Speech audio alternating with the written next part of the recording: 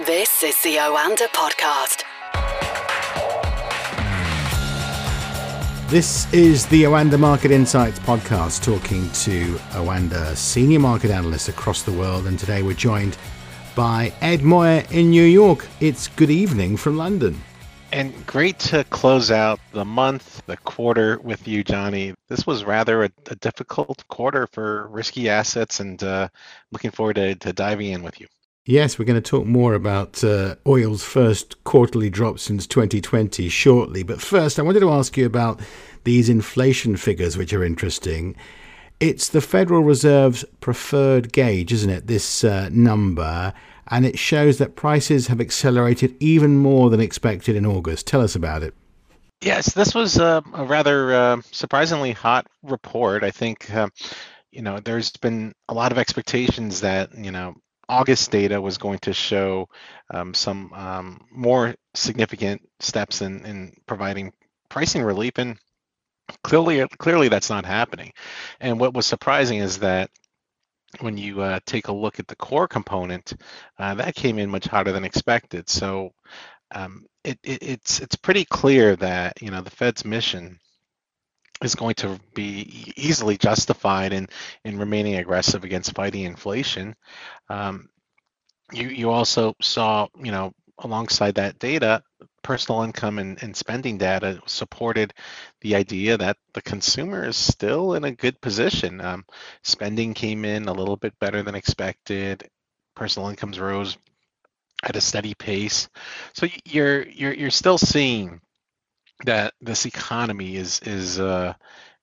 should be prepared to continue to see these massive rate increases, and I think what we've been getting from the Fed is they're signaling that higher rates for longer are going to be the way markets are going to have to evolve, and that's troubling news for risky assets, for startups, for there's so many companies that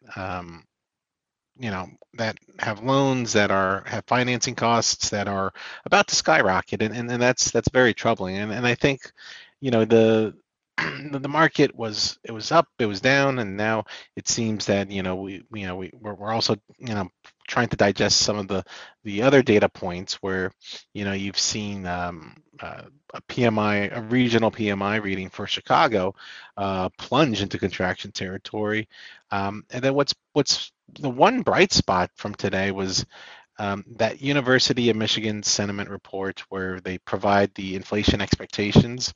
That one eased a little bit. Longer term inflation expectations eased. For 1 year, it went up. So what basically I think the key takeaway is that you're going to see that the short end of the curve is going to continue to climb higher. It's been the easy trade over the past few couple months, and I think you're going to see the Fed have to take interest rates to above where inflation is, and that's probably going to mean that 75 basis points in November.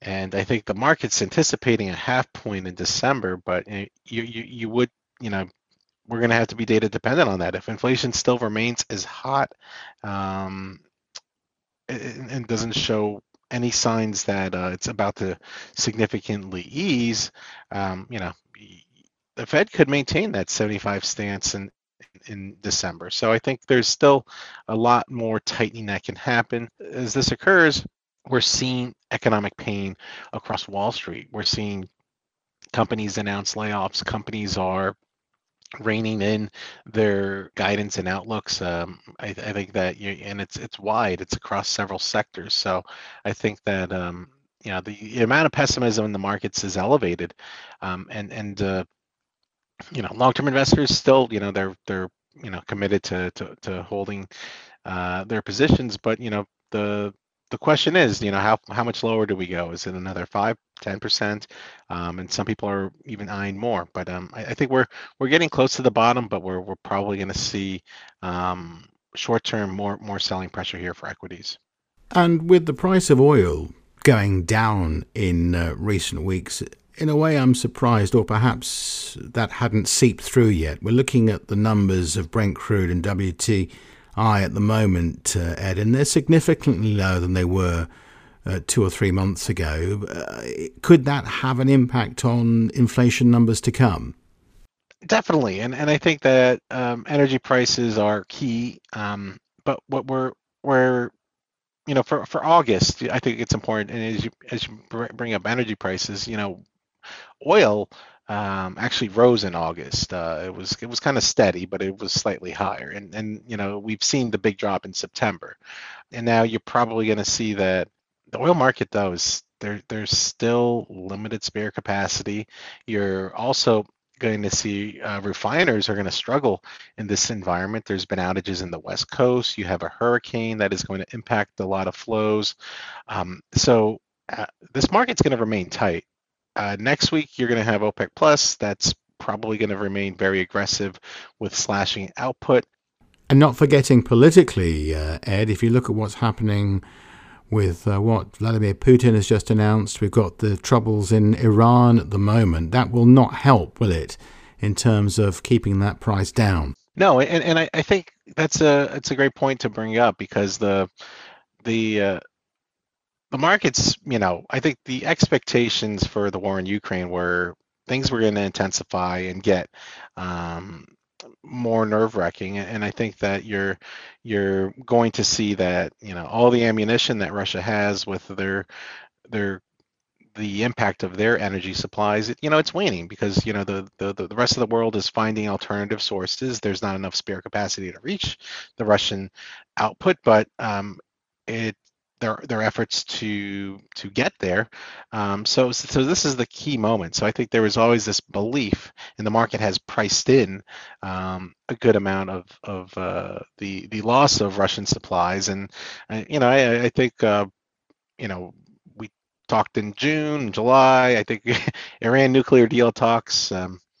They've kind of the base case has always been that they get closer, but a deal would not be reached, and it seems that that's still likely the case. And you're probably going to see that. I think for crude, the more important driver abroad is going to be China, and China's demand is probably going to improve. There's been a lot of progress. I think with the government stepping up the stimulus efforts, saving the housing market, and I think you're going to see more accommodation from the PBOC. But what's even more important is the zero COVID policy. I think that you're going to see that China might get their hands on some mRNA vaccines. So there's optimism that China's COVID situation is poised to improve significantly. Later this year, and if that's the case, then that strong, robust Chinese demand could send oil $10 higher, and there's just a domino effect that improves global growth outlooks and everything else. So I think that the risks are that oil is going to remain a volatile trade. Will we see? Are there risks that oil could, head down towards $70 again, or break the recent lows and hit the $70 level for WTI? Yes. Is that the base case scenario? Far from it. I think that we're probably going to see oil trade 85, 95. That might be the range that comes about. But right now, I think this oil market is still tight, and unless we're dealing with a severe global recession for all the major advanced economies, then I might change my outlook for oil. But it seems that there's still too many bullish catalysts in place. Let's talk about Bitcoin now, Ed, and bucking the trend. It's been quite resilient recently. Do you think that Wall Street now believes that crypto is close to the bottom of the market? Right now, it seems that there's been an easing of that correlation with tech stocks. Bitcoin has really outperformed. You're seeing long-term investment remains committed to crypto, whereas right now you're and for mega cap tech, you're seeing Apple get a major downgrade. There's questions and concerns about that product cycle, and I think what you're seeing, also, Meta is also it's some consider it still a mega cap tech stock, but that one's got a plethora of problems. There's now this belief that you're going to see equities really trade on the company-specific fundamentals, and that your the one-way trade is going to be broken up soon, and I think that a lot of that has to deal with the peak in Fed tightening is close to being priced in. I think that there's a lot of confidence that the global economic slowdown is going to impact the U.S., and that you're going to see that stocks are going to have a very difficult environment ahead. The Fed is not going to be pivoting immediately, and that's probably why you see more people talk about S&P 500 potentially falling another 10%, where no one is really talking about crypto breaking below the summer lows right now. The long-term money has really showed that it's not going anywhere, and it hasn't budged. There were multiple times when I thought that you could make the argument that the risks to the outlook warranted that, because there was just so much doom and gloom everywhere, and now it looks like you've seen some progress with regulation. I think there's been this slow approach, which is not going to shake up stable coins just yet. So I think you're in an environment where there's still a lot more investments piling into Bitcoin and Ethereum especially. And what's fascinating is that if you take a look at what are some of the key stories, BlackRock, they're still planning another crypto ETF, and that's after a poor debut of their first one. You have Meta opening up their NFT sharing on Instagram and Facebook, so you're going to see more easy access to crypto assets and crypto related products. You've had Robinhood launch their self-custody wallets, and you have the NASDAQ, which is also looking poised to provide more crypto solutions. So there's still a steady flow of interest and commitment going into crypto, and that's probably why we're still looking at Bitcoin just a few hundred points below 20,000. So if we get close to a stock market bottom, you'll probably already see Bitcoin take off before then. So it'll be interesting to see if the markets get a little bit eager and try to do that before that becomes the scenario. And I think that Bitcoin is still probably poised to be in a range for at least the next month or two, but you never know. Sometimes with crypto, if things start continuing to go in its direction and in its favor, then you could see that momentum buying really come in, because the retail money has been dormant, and that's been on the sideline. So this is a market. I mean, it's lost $2 trillion in market cap.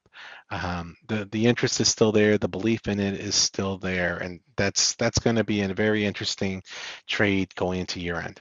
Okay, Ed, very interesting indeed. Before we let you go, can we look ahead to the next week or so, and what would be your highlights for the next 7 days?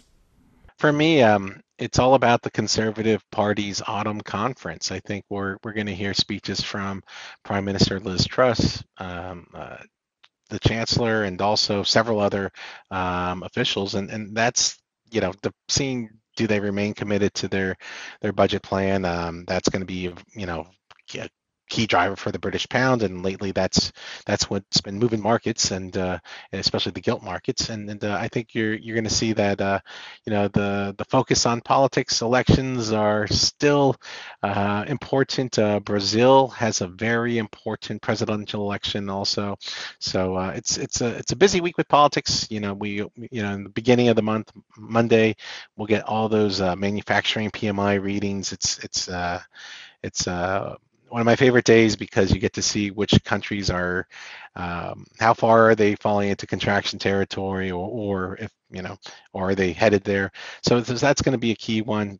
There's once again another week filled with Fed speak. I won't bore you with when and how many. I think there's three main rate decisions that I have my eye on. RBA expected to raise rates by a half point. A week ago, if you would ask me, I would have said it would probably be a quarter point. So it seems that central banks are just kind of rethinking downshifts and tightening. New Zealand also expected to raise by a half point on Wednesday, and then also we'll hear from the Polish central bank. They already have rates pretty elevated there, and this time they're looking for a quarter point increase to 7%. For commodity traders, OPEC Plus meets in the middle of the week. That is a big meeting. Expectations are all over the place, possibly cutting production by 500,000 barrels per day, or some expecting 1 million barrels.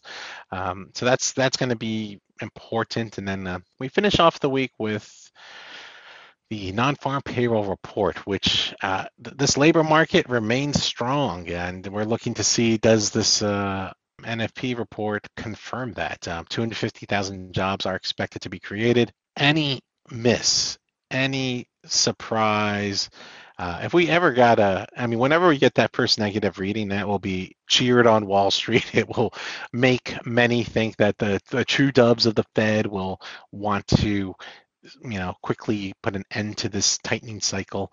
I think that all the leading indicators still support job growth. I think there's still risks that we could get surprised to the upside, but a very important report. And wages too, that's also probably be even more important for the inflationary impact. And that will be how we finish out next week. So definitely a busy week. There's a lot of second-tier data, but those are the key highlights. Also, I German industrial production on Friday as well. Excellent stuff. Thanks very much, Ed. Have a very good weekend. Thank you. You too. This is the Oanda Podcast.